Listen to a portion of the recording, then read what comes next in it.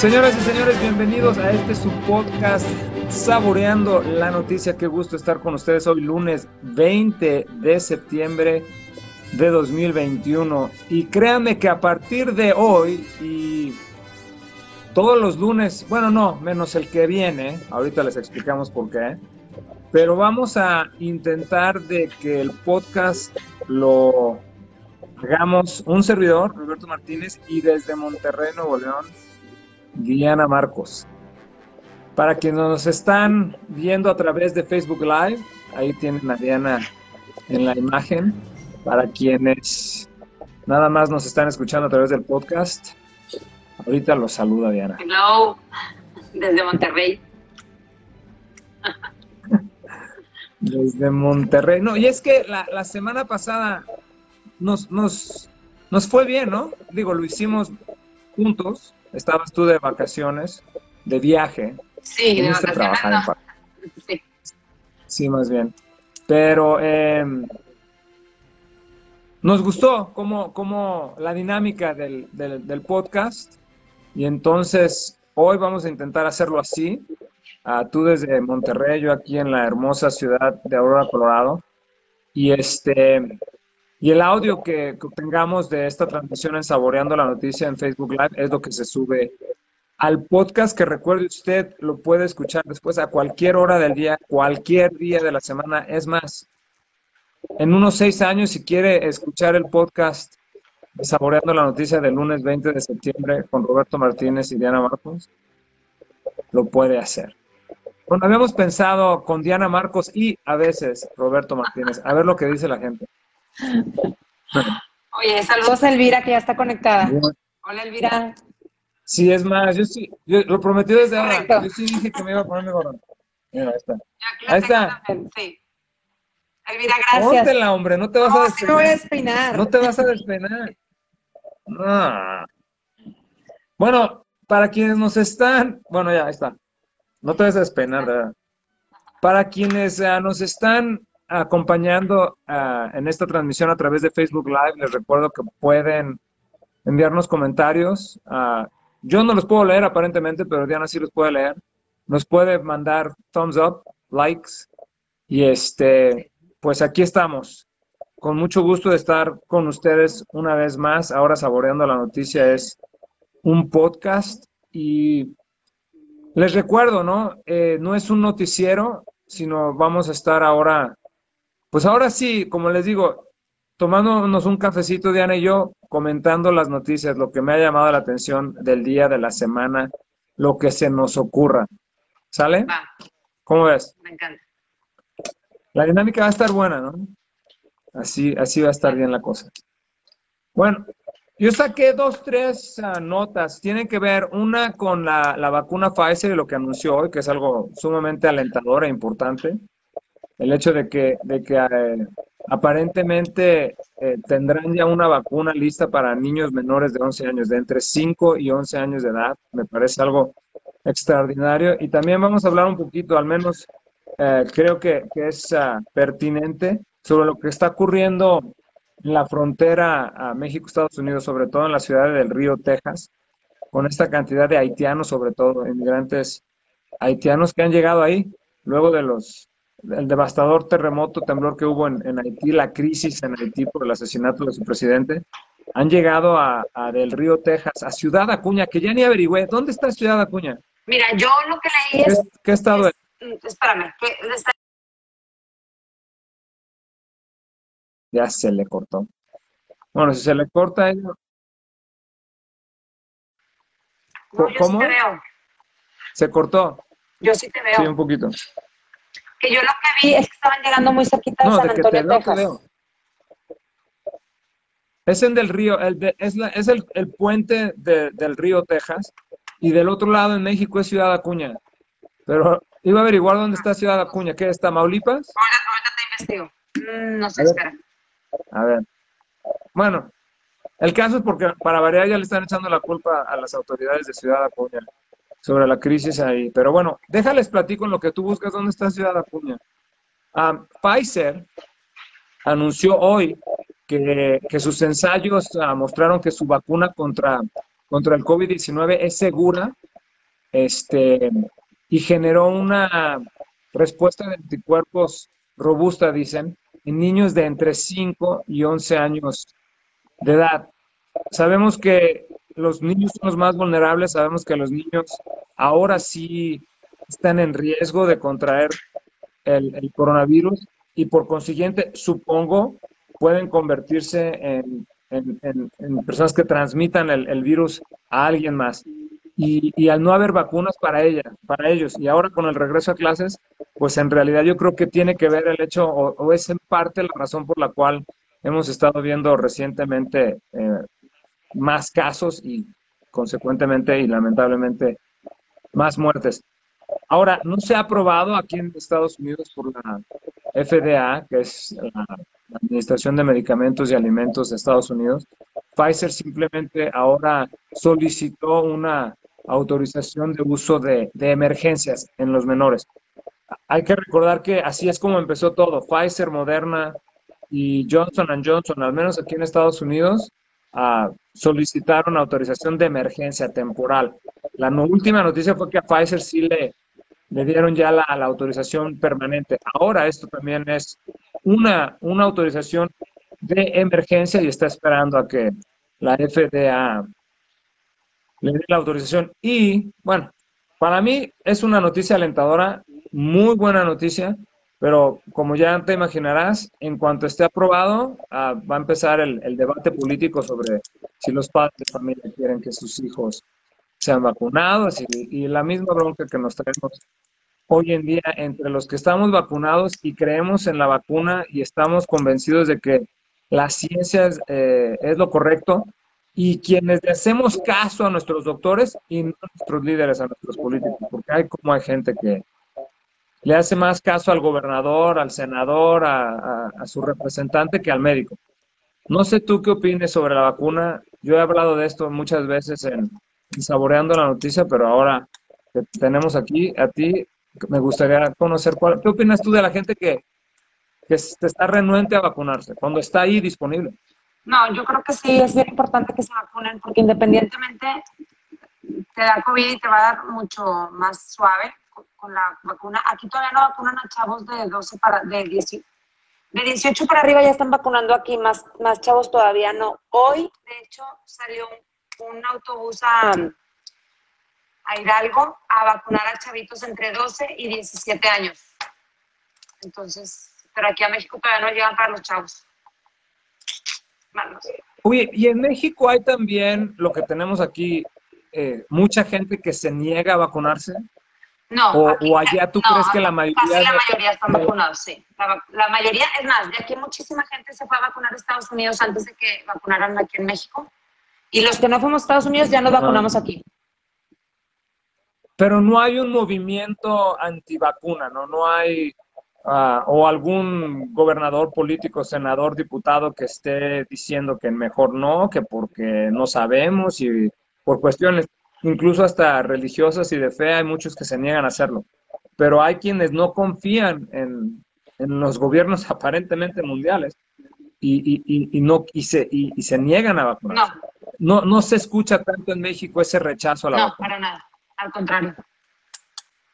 Lo que sí, pues deberíamos... perdón, quería comentar es que, digo, fui feliz en Colorado que no tienes que usar cubrebocas ya al 100% en todos los lugares, porque ahorita que regresé, híjole, es un martirio otra vez ponerme el cubrebocas.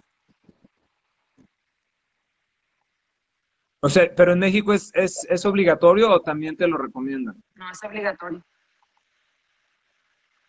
Así debería de ser. Bueno, y hablando no nada más de quienes están renuentes a la vacuna por temor a la vacuna, por cuestiones religiosas. Por otro lado, hay gente que ha protestado contra los mandatos sobre, por ejemplo, la obligación de ponerse el cubrebocas, o allá también la gente ha hecho caso a eso. No, acá todo el mundo... Vaya, o hay gente que... ¿Qué? No ha habido pleitos como el que hubo aquí en Nueva York, ¿verdad? Porque la pobre hostess del restaurante a una mujer de Texas le pidió que, por ejemplo, demostrara que está vacunada.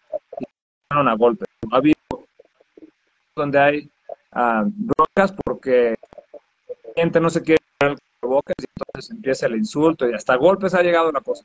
No hay tal, no ha habido tal. Que tú sepas. No, se cortó un poquito, pero que alcancé a entender, no, aquí todo el mundo trae cubrebocas. O sea, es raro el que anda caminando así sin el cubrebocas. Y si no lo traes puesto, O sí sea, te podemos piden decir que te lo pongas. O sea, o ayer sea que estaba en una podemos plaza al decir aire que, libre sin cubrebocas y me dijeron que me lo pusiera. ¿Sí? ok, y la mayoría de la gente lo hace y eso es bueno. O sea, por lo que podemos concluir, los mexicanos como buenos ciudadanos del mundo acatan el mandato, la orden, la Sí. recomendación, lo que sea en México. Me parece muy bien. En Bueno, Nueva les York, para platicaba, entrar estamos también, hoy. Dile, dale, en dale. Nueva York, para entrar ahorita a museos y así te piden alguna forma de comprobar que estás vacunado. Pues, No, en Nueva York, no, en Nueva York, en todo el estado, te están pidiendo la prueba de la vacuna. ok. Bueno, de vez en cuando le voy a estar recordando a la gente qué estamos haciendo por aquellos que se unen poco a poco y para quienes nos van a escuchar en el podcast. A partir de hoy, de este lunes y todos los lunes, menos el de la próxima semana, vamos a intentar tener Saboreando la Noticia un servidor, Roberto Martínez, y la teacher, Diana. Dianita. Mira, tú me dices Dianita y tú me vas a decir cómo. A ver. Tito. Don Tito. Tito. Don No, Tito no, eso fue broma. Tito no, Tito. Tito a secas. Sí. Y Diana, Dianita, la teacher. Perfecto, como quieras. Pero entonces les suplicamos paciencia en lo que de veras agarramos toda la cosa técnica para que se escuche bien, para que se vea bien. Porque el audio del podcast lo grabamos a través de Facebook Live. Fue la manera en la que se nos recomendó que hiciéramos la grabación del podcast. Después, Kevin Villa lo graba y lo sube a sus plataformas de Bright Productions Network, donde usted puede después escuchar el podcast cuando quiera y desde donde quiera y le puede poner pausa, le puede regresar, le puede adelantar y demás. Bueno, te platicaba, Diana, la cantidad de gente, digo, bueno, ¿averiguaste dónde está Ciudad Acuña? Nos dijo Elvira en Coahuila. En Coahuila, ok, Ciudad Acuña, Coahuila. Es que en la frontera de Ciudad Acuña y del Río, Texas, ahí es donde, y yo he visto las imágenes, se estima que hay más de 10,000 haitianos ahí, hicieron campamento y demás.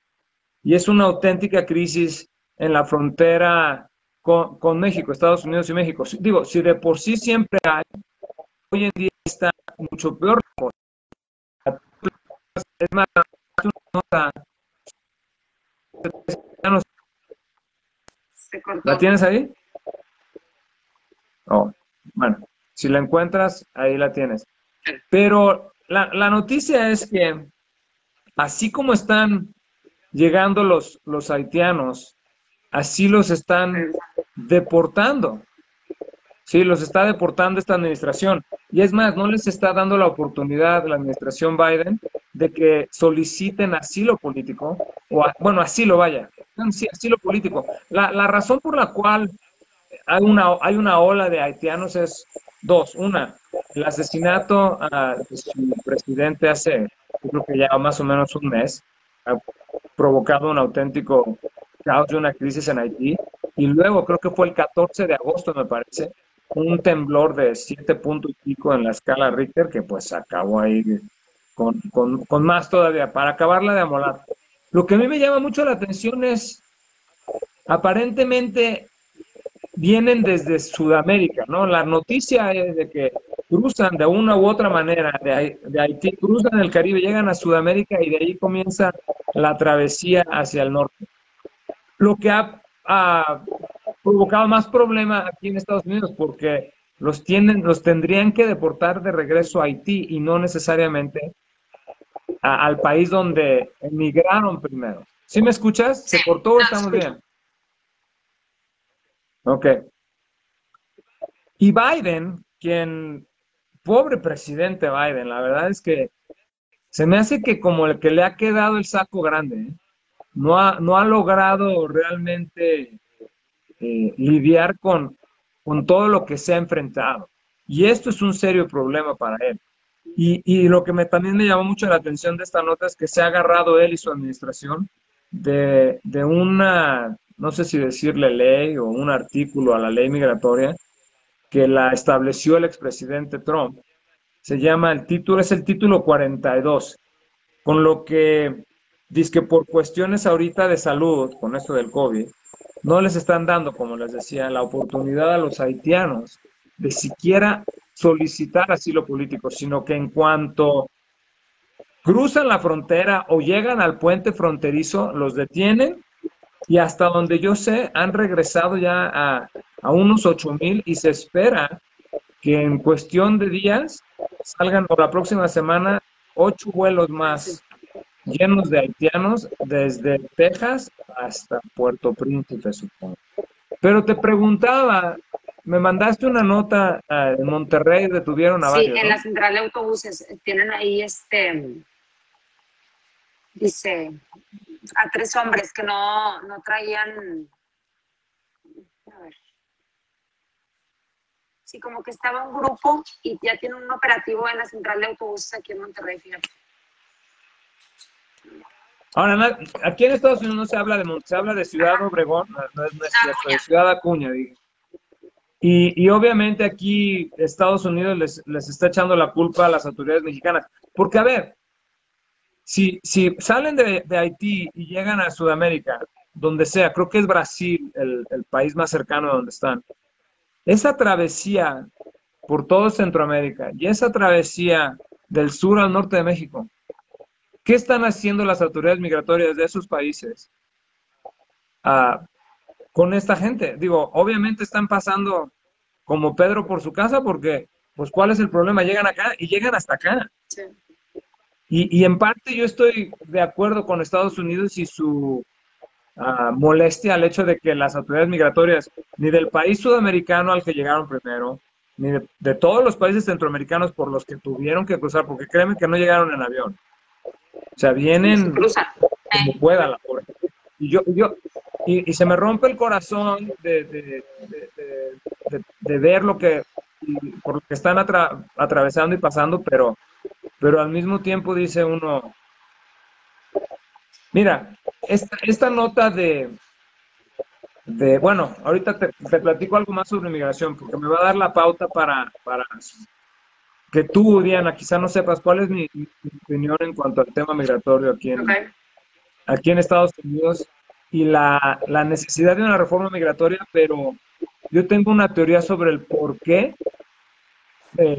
años van, años vienen, o más bien podríamos decir, presidentes van, presidentes vienen, han pasado años desde la última amnistía y nada más no logran que se apruebe una reforma migratoria. Y yo creo saber por qué. Digo, a ver tú qué dices. Pero antes te platico que, por ejemplo, y este es parte del problema, sobre todo los demócratas, y cuando hay una administración demócrata, tratan de arreglar el problema migratorio a través de otras leyes que, en mi opinión, o medidas o propuestas de ley que no tienen absolutamente nada que ver con migración. Y, por ejemplo, este fin de semana, o no sé si fue hoy, un fuerte golpe al plan de la administración Biden de resolver de una vez por todas el tema migratorio.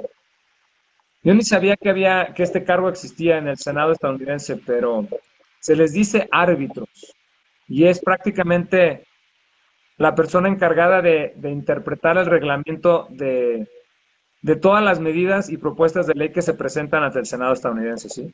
Ella se llama Elizabeth McDonald y lo que hizo fue prácticamente les dijo a los demócratas que no van a poder usar su plan de gasto social. Aquí en Estados Unidos se traen ahora una bronca también con una propuesta de gasto social, una propuesta por parte de la administración Biden para aliviar un poco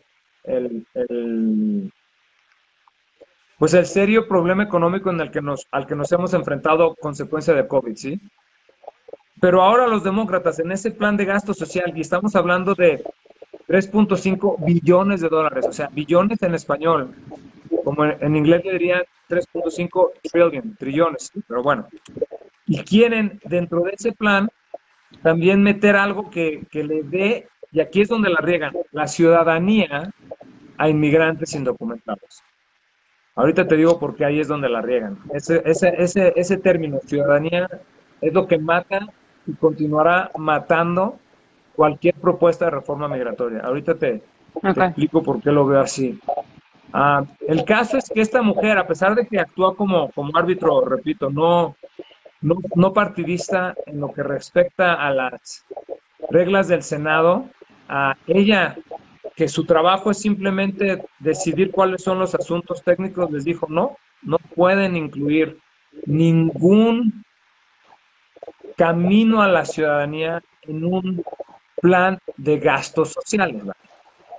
Y esa era la única esperanza por parte de los demócratas. Digo, es una maniobra política para ver si se lograba aprobar. Y esto, digo, si me extiendo en la nota, parecería más una clase de civismo que sobre tema migratorio o gasto social o ayuda económica, porque tendría que ver con la cantidad de votos que necesitan los senadores. O sea, a lo que voy es que Biden dijo, vamos a meter esta cláusula, digamos, de la ciudadanía de los inmigrantes indocumentados en el plan de gasto social, porque si nos lo dejan meter, no necesitamos la mayoría de 60 votos en el Senado para que se apruebe.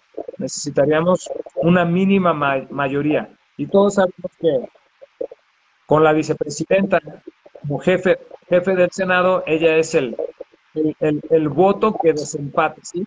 Ah, para quienes no lo saben, el Senado estadounidense ahorita está dividido a la mitad, compuesto. Son 100 senadores, son 50 republicanos, son 50 demócratas, pero con la Casa Blanca al poder de los demócratas, el presidente es el que tiene el voto de desempate. Entonces, a ver si lo puedo explicar bien. Si esta mujer, el árbitro en el Senado, le hubiera permitido a Biden incluir dentro del plan de gasto social el tema migratorio, cuando se someta a votación, bastaría con los 50 demócratas y el voto de la vicepresidenta Kamala Harris para que se apruebe.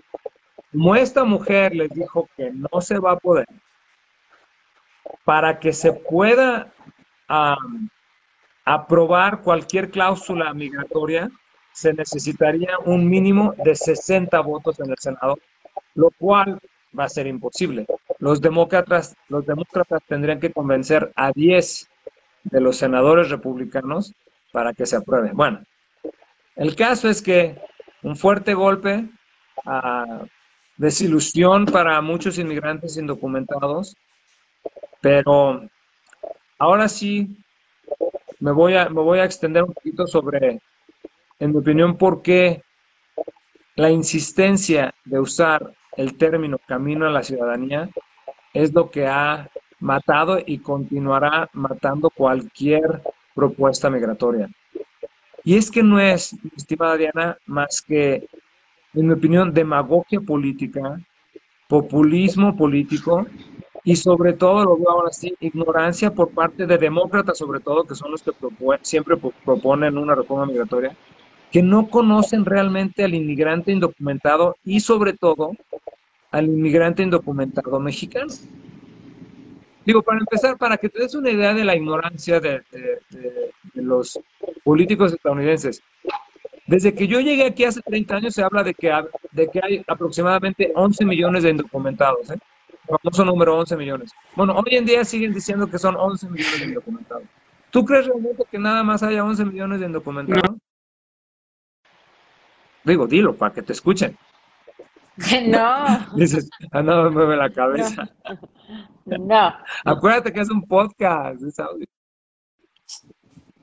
Bueno, el caso es que, bueno, ok, y número dos, siempre hablan de un camino a la ciudadanía y del camino a la ciudadanía. Y de ahí los republicanos se agarran para acusarlos de querer una amnistía, como la de 1986, un perdón, ¿verdad?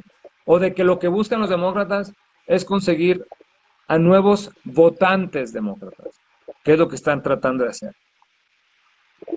Yo te pregunto a ti y le pregunto a quienes nos estén viendo, amigos mexicanos, ¿qué porcentaje de los indocumentados mexicanos cree usted que realmente quieren ser ciudadanos? Vaya, quizá, pero en este momento, que ¿creen ustedes que su objetivo final, que su meta final sea algún día hacerse ciudadano estadounidense? Yo me atrevo a decir que el 1%.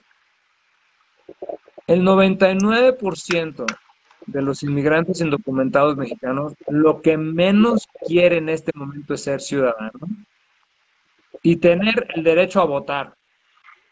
Pero cuando Biden u Obama o cualquier político propone una reforma migratoria, siempre incluyen, tenemos que regularizar a la gente y abrir un camino a la ciudadanía. Tenemos que abrir un camino a la ciudadanía. Y de ahí se agarra la oposición para rechazarlo y decir, no, lo que ustedes están buscando son más votantes para su partido. Una reforma migratoria, en mi opinión, lo que debe de ser ahorita, única y exclusivamente, es la manera, es legalizar al inmigrante indocumentado, con una visa, con un permiso, y cuando mucho, la residencia permanente, si quiere. Porque como residente no van a poder votar. Como residente uno puede tener prácticamente muchos de los beneficios o prácticamente todos los beneficios de un ciudadano, con la excepción del derecho al voto. Y si eso es lo que le da temor al republicano, si eso es lo que le da miedo al político, a la oposición, pues no le des más municiones para que te la rechace. Déjale saber que no estamos buscando un camino a la ciudadanía para nadie. Porque el inmigrante indocumentado lo que quiere es tener la tranquilidad de poder ir a trabajar, la libertad de trabajar, obtener un número de seguro social válido para que pueda, como buen ciudadano que es, hacer su declaración de impuestos y pagarle al fisco lo que le debe de pagar al fisco. Y, sobre todo, la oportunidad de después, al no ser ciudadano estadounidense, ir a su consulado, ir a su embajada y sacar su pasaporte mexicano para poder ir a su país natal, a su tierra natal, de vacaciones, a visitar a su mamá, a su papá, a su abuelita, quien quiera. Pero eso es lo que quiere el indocumentado mexicano, sobre todo. Y me atrevo a decir, eso es lo que quiere el 99% del inmigrante indocumentado. Lo que menos quieren es ir a jurar ante la bandera estadounidense y ser ahora ciudadano estadounidense. Eso no es. Pero cada vez que se usa un camino a la ciudadanía como argumento o como parte de una reforma migratoria, es porque se los echan abajo. ¿Tú qué opinas? Sí, yo lo que creo es que quieren cruzarse a trabajar y poder enviar dinero a sus familias. Eso es lo que andan buscando. Pero ya que están aquí, poder trabajar tranquilos y sin miedo. Claro. Sin ¿No? estar Poder, pensando que los van a detener. si estar, va a caer la migra, no, porque además los problemas van más allá de si puedes trabajar o no. Lo que quieren después es ya con una residencia permanente poder sacar una licencia de conducir válida también. Y después ponerle seguro al auto, porque créeme, tú no habías, nunca escuchaste mi programa antes, pero muchas veces cuando hablamos de inmigración es los problemas a los que se enfrentan los inmigrantes indocumentados, porque pues tienen que ir a trabajar y pues entonces tienen que manejar, pero como condición de indocumentado no pueden sacar una licencia de conducir. No, y entonces al no obtener una licencia de conducir, se arriesgan, ¿no? A que si están involucrados en un accidente automovilístico o un patrullero los detiene porque se pasaron un alto, ¿verdad? Descubren que no tienen papeles para trabajar aquí. Y entonces, la policía, que no son agentes de migración, los detienen en donde los detengan porque no están manejando sin sin licencia, pero luego sí le informan a las autoridades migratorias de que aquí hay alguien que a lo mejor no tiene papeles, ¿verdad? Entonces se meten en una bronca. ¿Por qué? todo Porque lo que cuando se sí. habla de una reforma migratoria, los políticos insisten en incluir el término del camino a la ciudadanía. No, olvídense. Y para mí aquí, en este país, los que se hacen llamar líderes de la comunidad migratoria, los que se hacen llamar líderes en temas migratorios y abogados migratorios y activistas en pro de la inmigración deberían de ser los que realmente le preguntan a la gente, a ver, ¿usted qué quiere? ¿Quiere ser ciudadano o quiere papeles para trabajar? La gente te va a decir, a mí denme un papel para trabajar, Nada más. denme la oportunidad de trabajar aquí, denme una visa, denme la oportunidad de sacar un pasaporte mexicano, no me interesa ser gringo. No quiero ser gringo. Lo único que quiero es trabajar aquí y contribuir a la economía de este gran país, pero poder ir a mi país, poder pagar impuestos aquí, allá donde tengan que pagar, poder sacar una licencia de conducir para manejar tranquilamente, poderle poner seguro al auto para no andar arriesgándome a eso, ¿verdad? Y eso es lo que quiere la gente. No quiere la ciudadanía. Pero todo es política, todo es demagogia, todo es ganar votos, todo es alzarse el cuello. Y realmente, si quieren ya algo en serio, que se olviden de ese, tan fácil, eliminar ese término, esas dos palabras o tres, camino a la ciudadanía, cuatro palabras. O cómo ven. ¿Qué opina la gente? A ver, diles que nos pongan thumbs up o así, malo. No hay un emoji para abajo, ¿verdad? Todo es o thumbs up o thumbs down. Además, si escriben algo, dime porque yo no veo nada. Sí te digo. Bueno, ¿qué más? ¿Cuánto llevamos ya? 32 minutos. ¿Cuánto llevamos? Sácatelas. ¿De qué No, te quieres iba a hablar decir tú? que, Tengo algo más, espera, pero que los, no íbamos a hablar. ahorita, que los Dime, haitianos dime, que dime. tuvieron aquí, sí, que los haitianos que tuvieron aquí no traían documentación en regla y les pusieron a disposición de las autoridades, entonces pues yo creo que los van a regresar.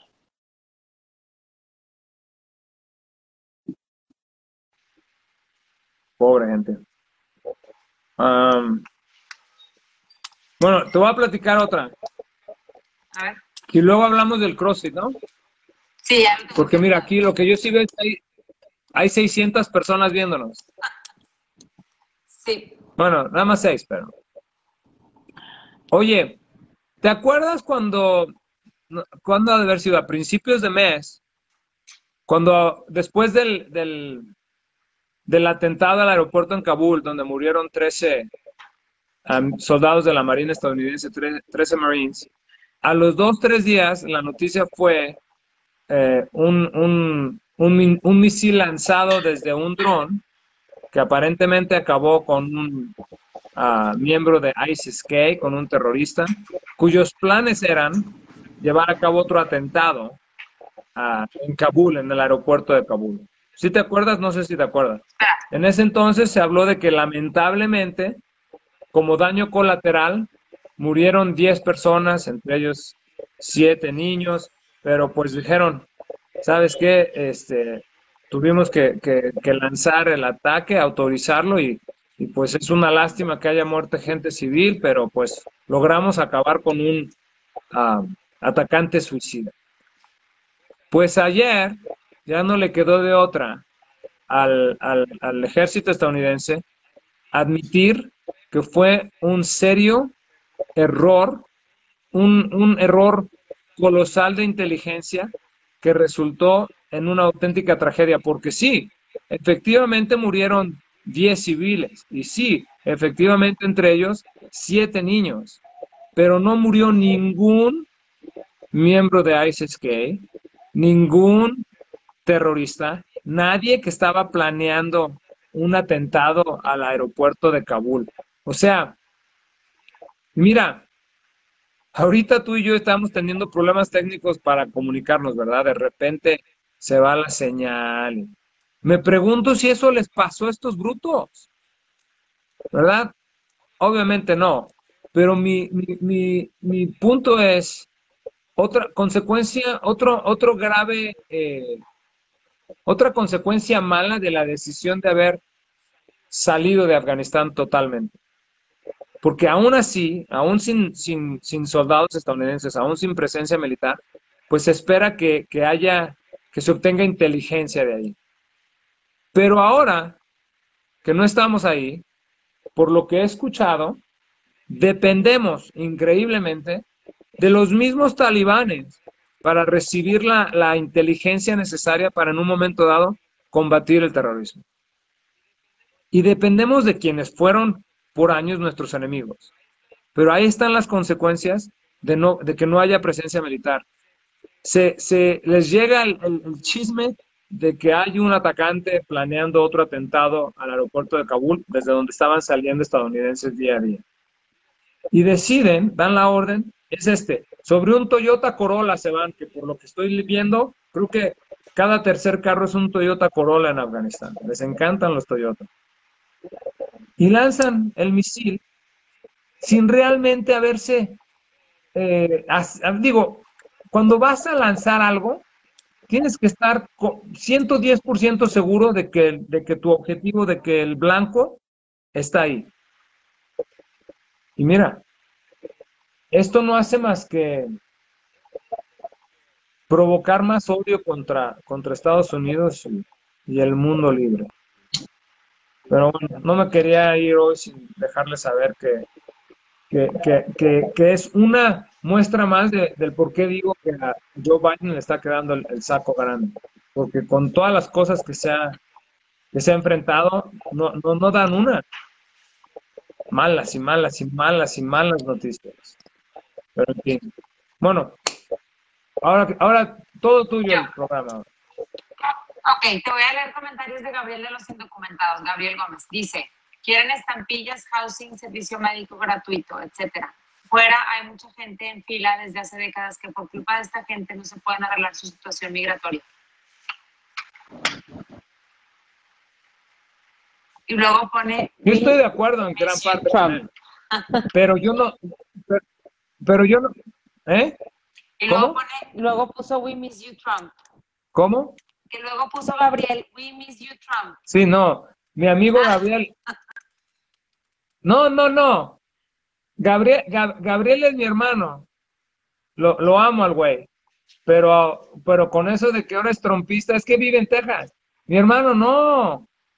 Aquí el problema no todos vienen a eso. Pero bueno, también te voy a decir una cosa, Diana. Él vive en la mera frontera y él sabe realmente cuáles son los problemas que puede en un momento dado provocar el indocumentado. Pero también si no ya hay de una vez por todas un camino a la legalización, ahí es donde debe de ser. Mi crítica es el uso del término camino a la ciudadanía, cuando en realidad lo que se debe de promover es un camino a la legalización, sin darles el derecho a ser ciudadanos. Ya después de un tiempo siendo residente permanente, el que quiera solicitar su ciudadanía que lo haga y que vaya por los mecanismos establecidos. Pero un día de estos, cuando venga Gabriela a un Thanksgiving, porque ha venido varias veces aquí a Colorado, ya estaremos discutiendo las cuestiones políticas y si realmente debemos de extrañar a Trump, porque... Y créeme, Diana, quizá tú y yo no hemos hablado de cuáles son mis tendencias políticas. Yo comparto mucho y estoy en gran parte de acuerdo con la derecha estadounidense, con los republicanos.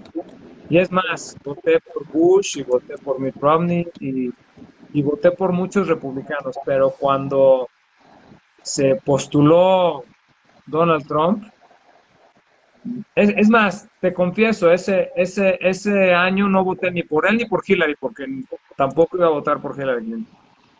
Pero por este tipo menos. Y no soy fan de Joe Biden, pero el año pasado, hace 2 años, ahí sí le di mi voto al viejito porque dije, otros 4 con este cuate, no. Pero ya Gabriel y yo estaremos ahí un día tomando una cerveza, un whiskycito, hablando de política. Es más, te invitamos. Conste. Y nos ponemos. Sí. ¿Qué más? ¿Qué A más? ver, ¿Quieres hablar del sí, CrossFit? ¿No hemos hablado? pero ¿O qué más no, tienes ahí? primero quiero que digas de nuestros patrocinadores. ¡Uy, güey! Sí es cierto.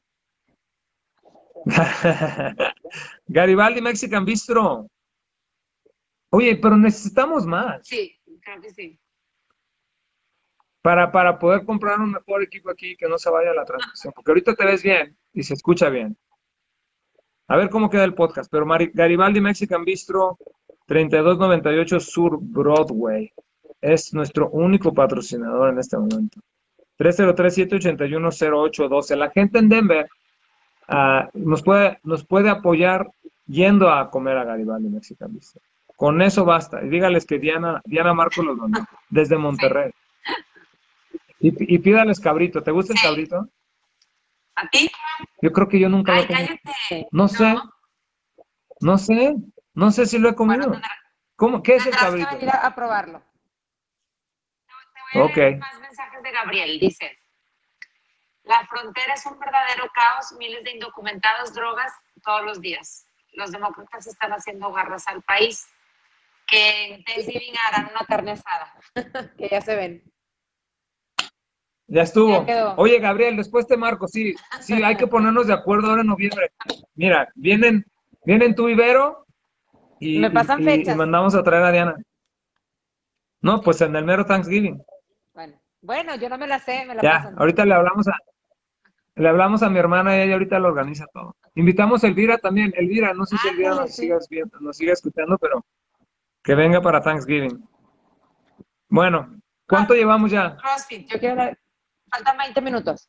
Háblame de CrossFit. Quiero que me Háblame de expliques CrossFit. exactamente qué es el CrossFit, para la gente que no sabe o que no sabemos al 100%. ¿Cuánto tiempo tenemos todavía? Porque 20 minutos. váyanse por un café porque, bueno, no, 20 minutos, con eso tengo. Por cierto, bueno, tú ya habías hecho algo de CrossFit, pero el lunes pasado, antes del programa, lo hicimos, ¿no? Sí. Y el jueves también Ok, hicimos CrossFit. y el jueves también. O sea que ya llevas dos.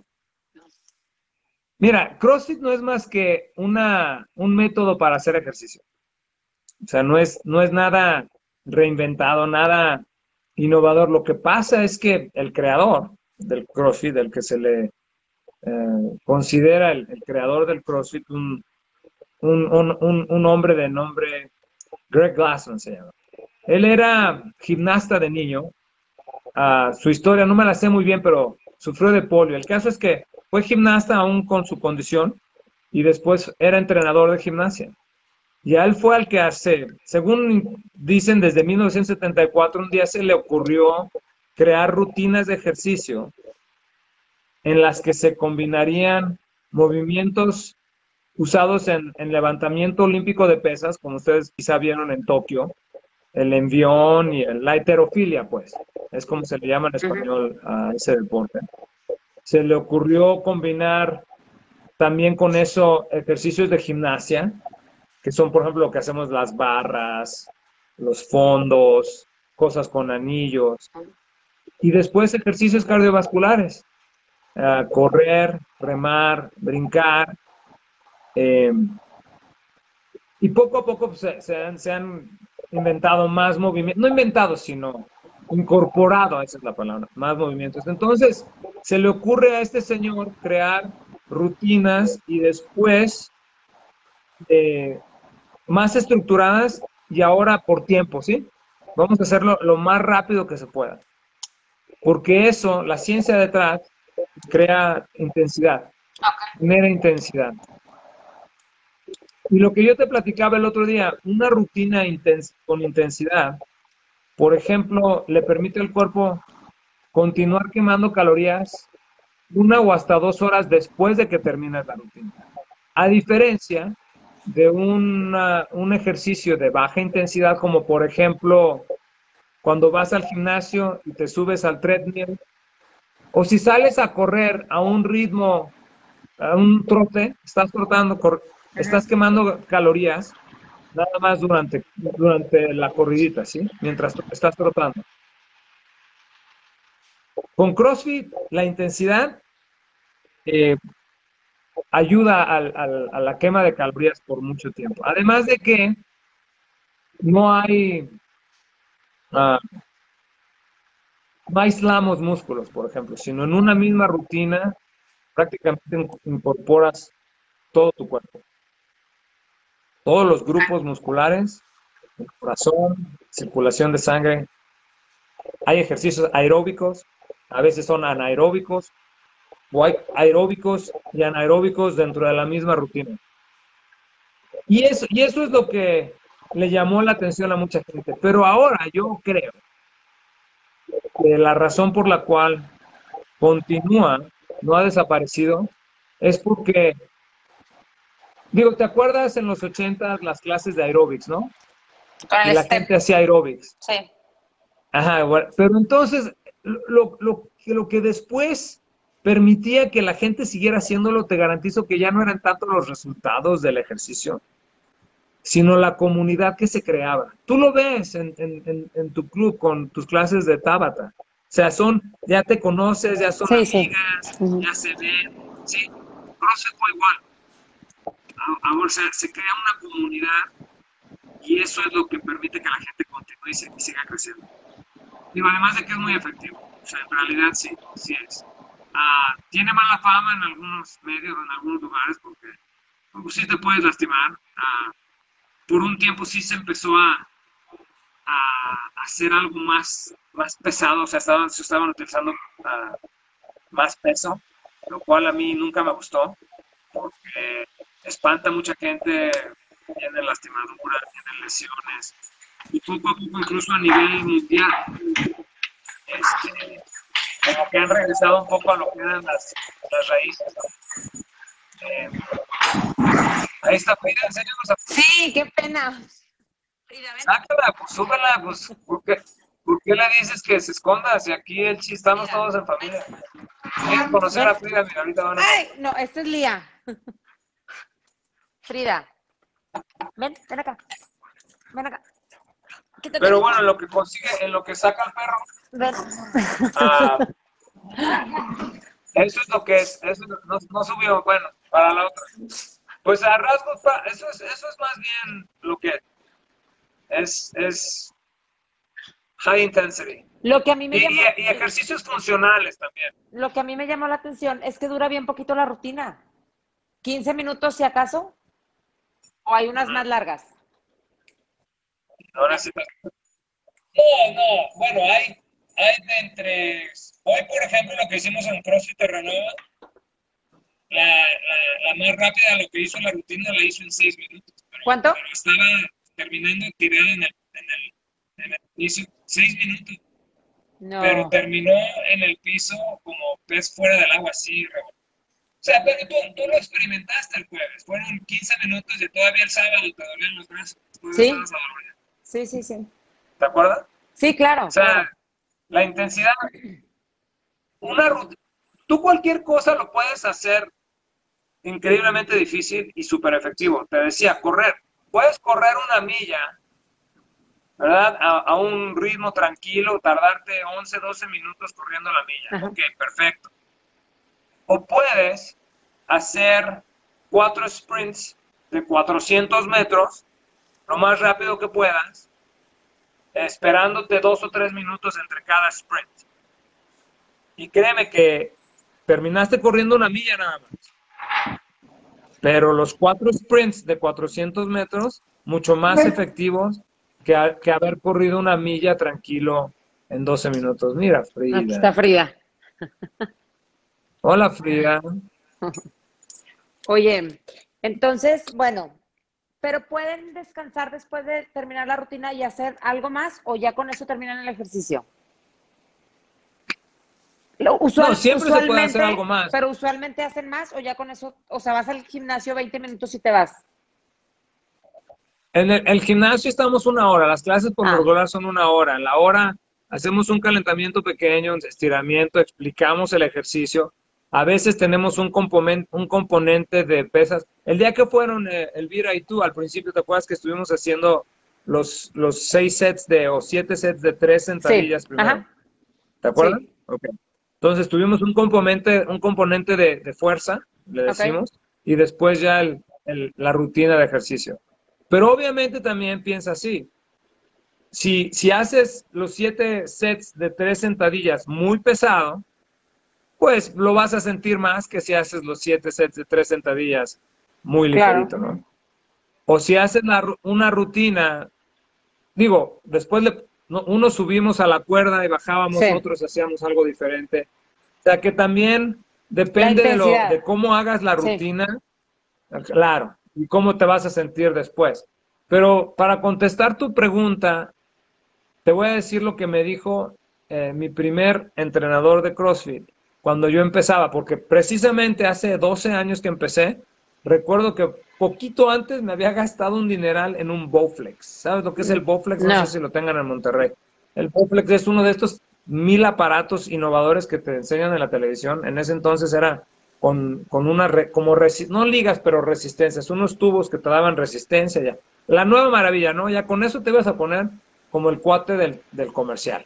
Bueno, el caso es que yo había comprado mi Bowflex y me acuerdo decirle al entrenador, al dueño del gimnasio, precisamente eso. Oye, después de que yo vengo aquí al gimnasio, a CrossFit, ¿todavía puedo ir a mi casa a Otra hacer cosa. más Bowflex?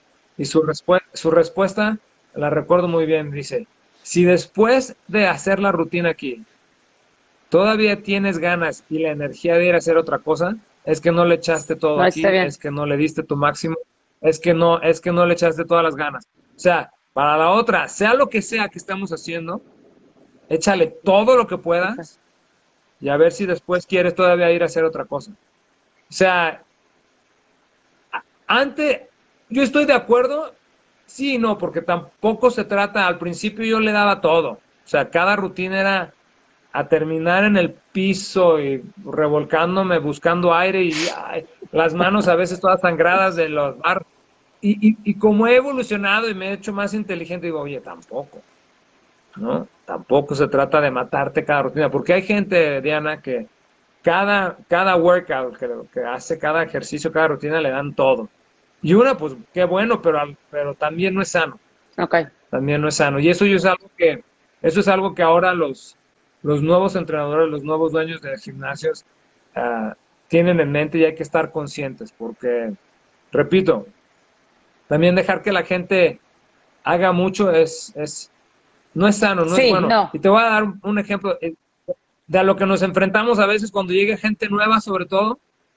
Tú, mientras estuviste aquí, conociste a dos que tres de nuestras socias, de nuestros miembros, las mujeres que Ujú. fuertes, increíble. Luego llega gente nueva que nunca ha hecho gimnasio, hombres, y el ego les gana. Y ven a alguien levantar peso, sobre todo una mujer, y ellos quieren lo mismo, y ahí es donde se me lastima la gente, porque les gana el ego.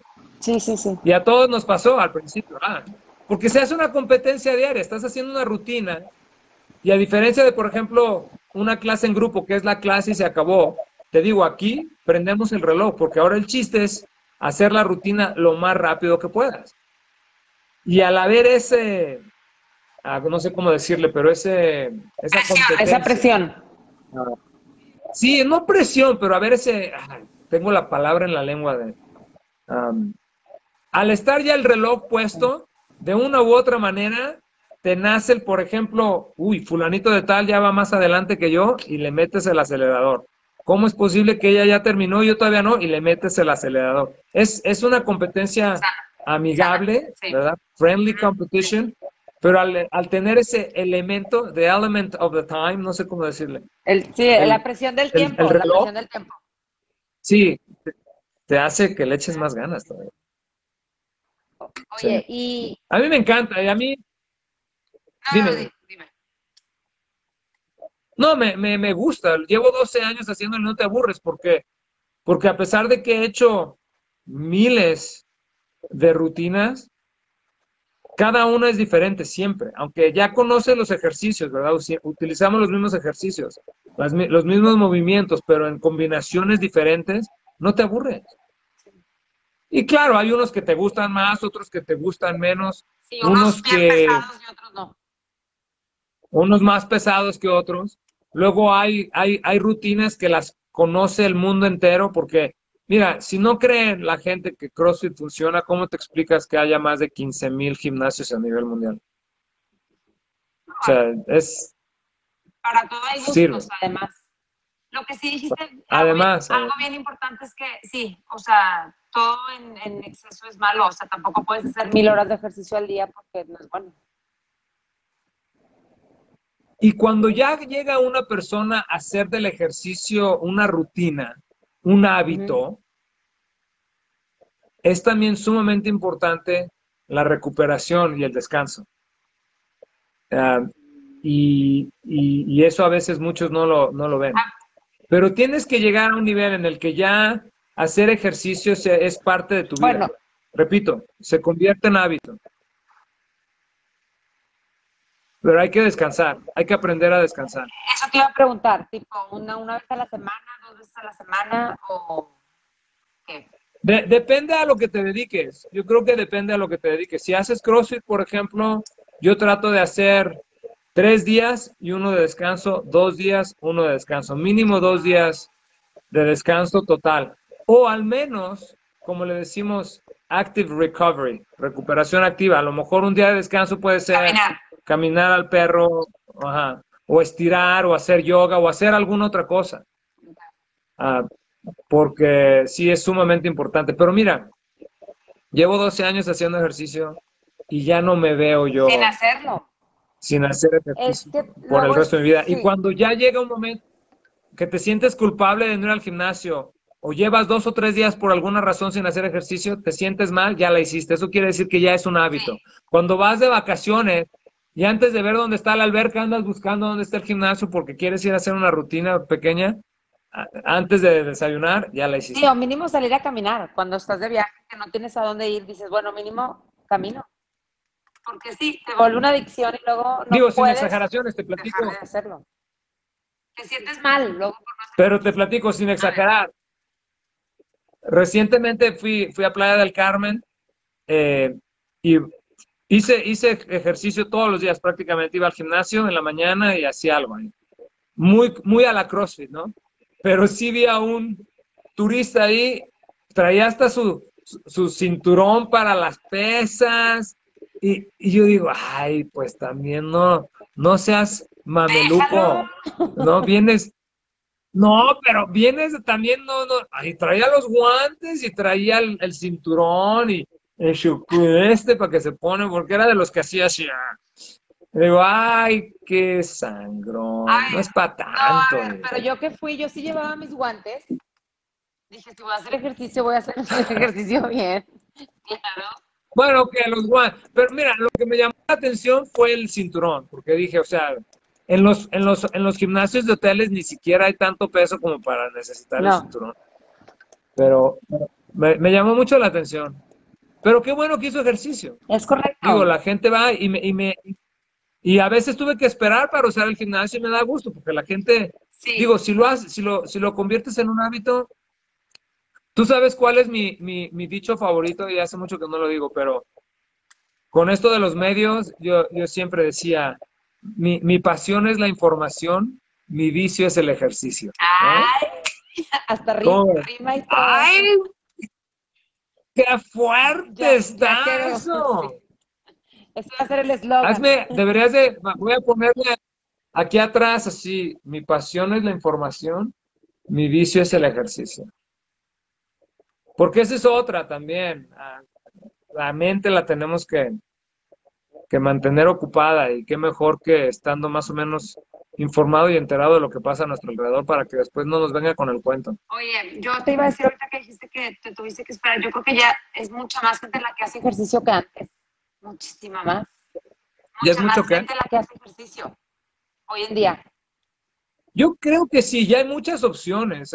Y te voy a ser sincero, no sé en México si haya, además de CrossFit, porque en México hay muchos CrossFits hasta donde yo sé, pero eso le ha dado pie a otras modalidades como por ejemplo Orange Theory, F45, todos esos ah, corporaciones que ahora han salido, es consecuencia del high intensity, ¿no? Y prácticamente hacen CrossFit sin decirle CrossFit, pero Pero bueno, algo maravilloso de CrossFit es que no somos franquicias, pagamos una cuota anual a, a CrossFit para el derecho de usarlo y de usar el nombre, pero nos dejan en paz.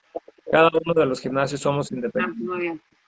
A diferencia de los otros, como los que mencioné, que tienes que comprar la franquicia y hacer todo como te dicen, pintarlo como te dicen y acomodarlo como te dicen. Pero mira, la gente que haga lo que sea, yo le digo, a mí no me importa si haces CrossFit, si haces Orange Theory, si lo tuyo es la zumba, adelante con la zumba. Pero muévete, haz algo. Sí. Pero ahí te va algo que es sumamente importante. Y de hecho, hoy en la mañana estábamos hablando de eso. La gente no tiene, vaya, déjalo, lo digo de esta manera. El objetivo de hacer ejercicio no tiene que ser la pérdida de peso. Vaya, la gente no puede decir, oh, voy a hacer ejercicio para bajar de peso. Sí, porque no funciona. Es la alimentación. Pero ese tema lo tocamos la semana que entra, te iba a decir ahorita. Oh. ¿Ya acabamos o qué? Ya. Pero ese tema lo ¿Cuánto? Son las 2:02. ¿Cuánto tiempo nos aventamos? 1 hora. ¿Ya 62 minutos? Sí. Son las 2. Ah, bueno, es la 1 para ustedes. Sí, la 1 acá. Sí. Bueno, pues entonces, ahí la dejamos, pues. A ver qué les pareció el programa. Sí, y por favor, a pesar de que ya lo vio aquí a través de Facebook Live, las 300 personas que lo vieron aquí, también búsquenlo en el podcast, por favor, para que nos den el clic y así Kevin después pueda conseguir más patrocinadores. Les recuerdo, Garibaldi Mexican Bistro, para quienes nos están viendo en Denver, en el 3298 Sur Broadway, 303-781-0812. Y si por alguna razón usted quisiera unirse a la familia de patrocinadores de Saboreando la Noticia, donde ahora ya está también con nosotros Diana Marco, llámele a Kevin. El número es espérate, la informalidad ante todo, 30, no es que se me... Híjole, espérate, paciencia. 303-598-3818. Ahora, les decía, hoy empezó Diana con nosotros y a partir de y todos los lunes, menos la próxima semana porque se nos va a Nueva York. Perdón. Voy a estar en New York. O sea, ¿no? Pero bueno, que lo pases bien, gracias por esos likes a todos ustedes. Ah, wow, ven nada más. Buenísimo, muchísimas gracias. Bienvenida a Saboreando la Noticia, Diana. Gracias por invitarme. Me encanta. Ándale, pues. Adiós, amigos. Bye.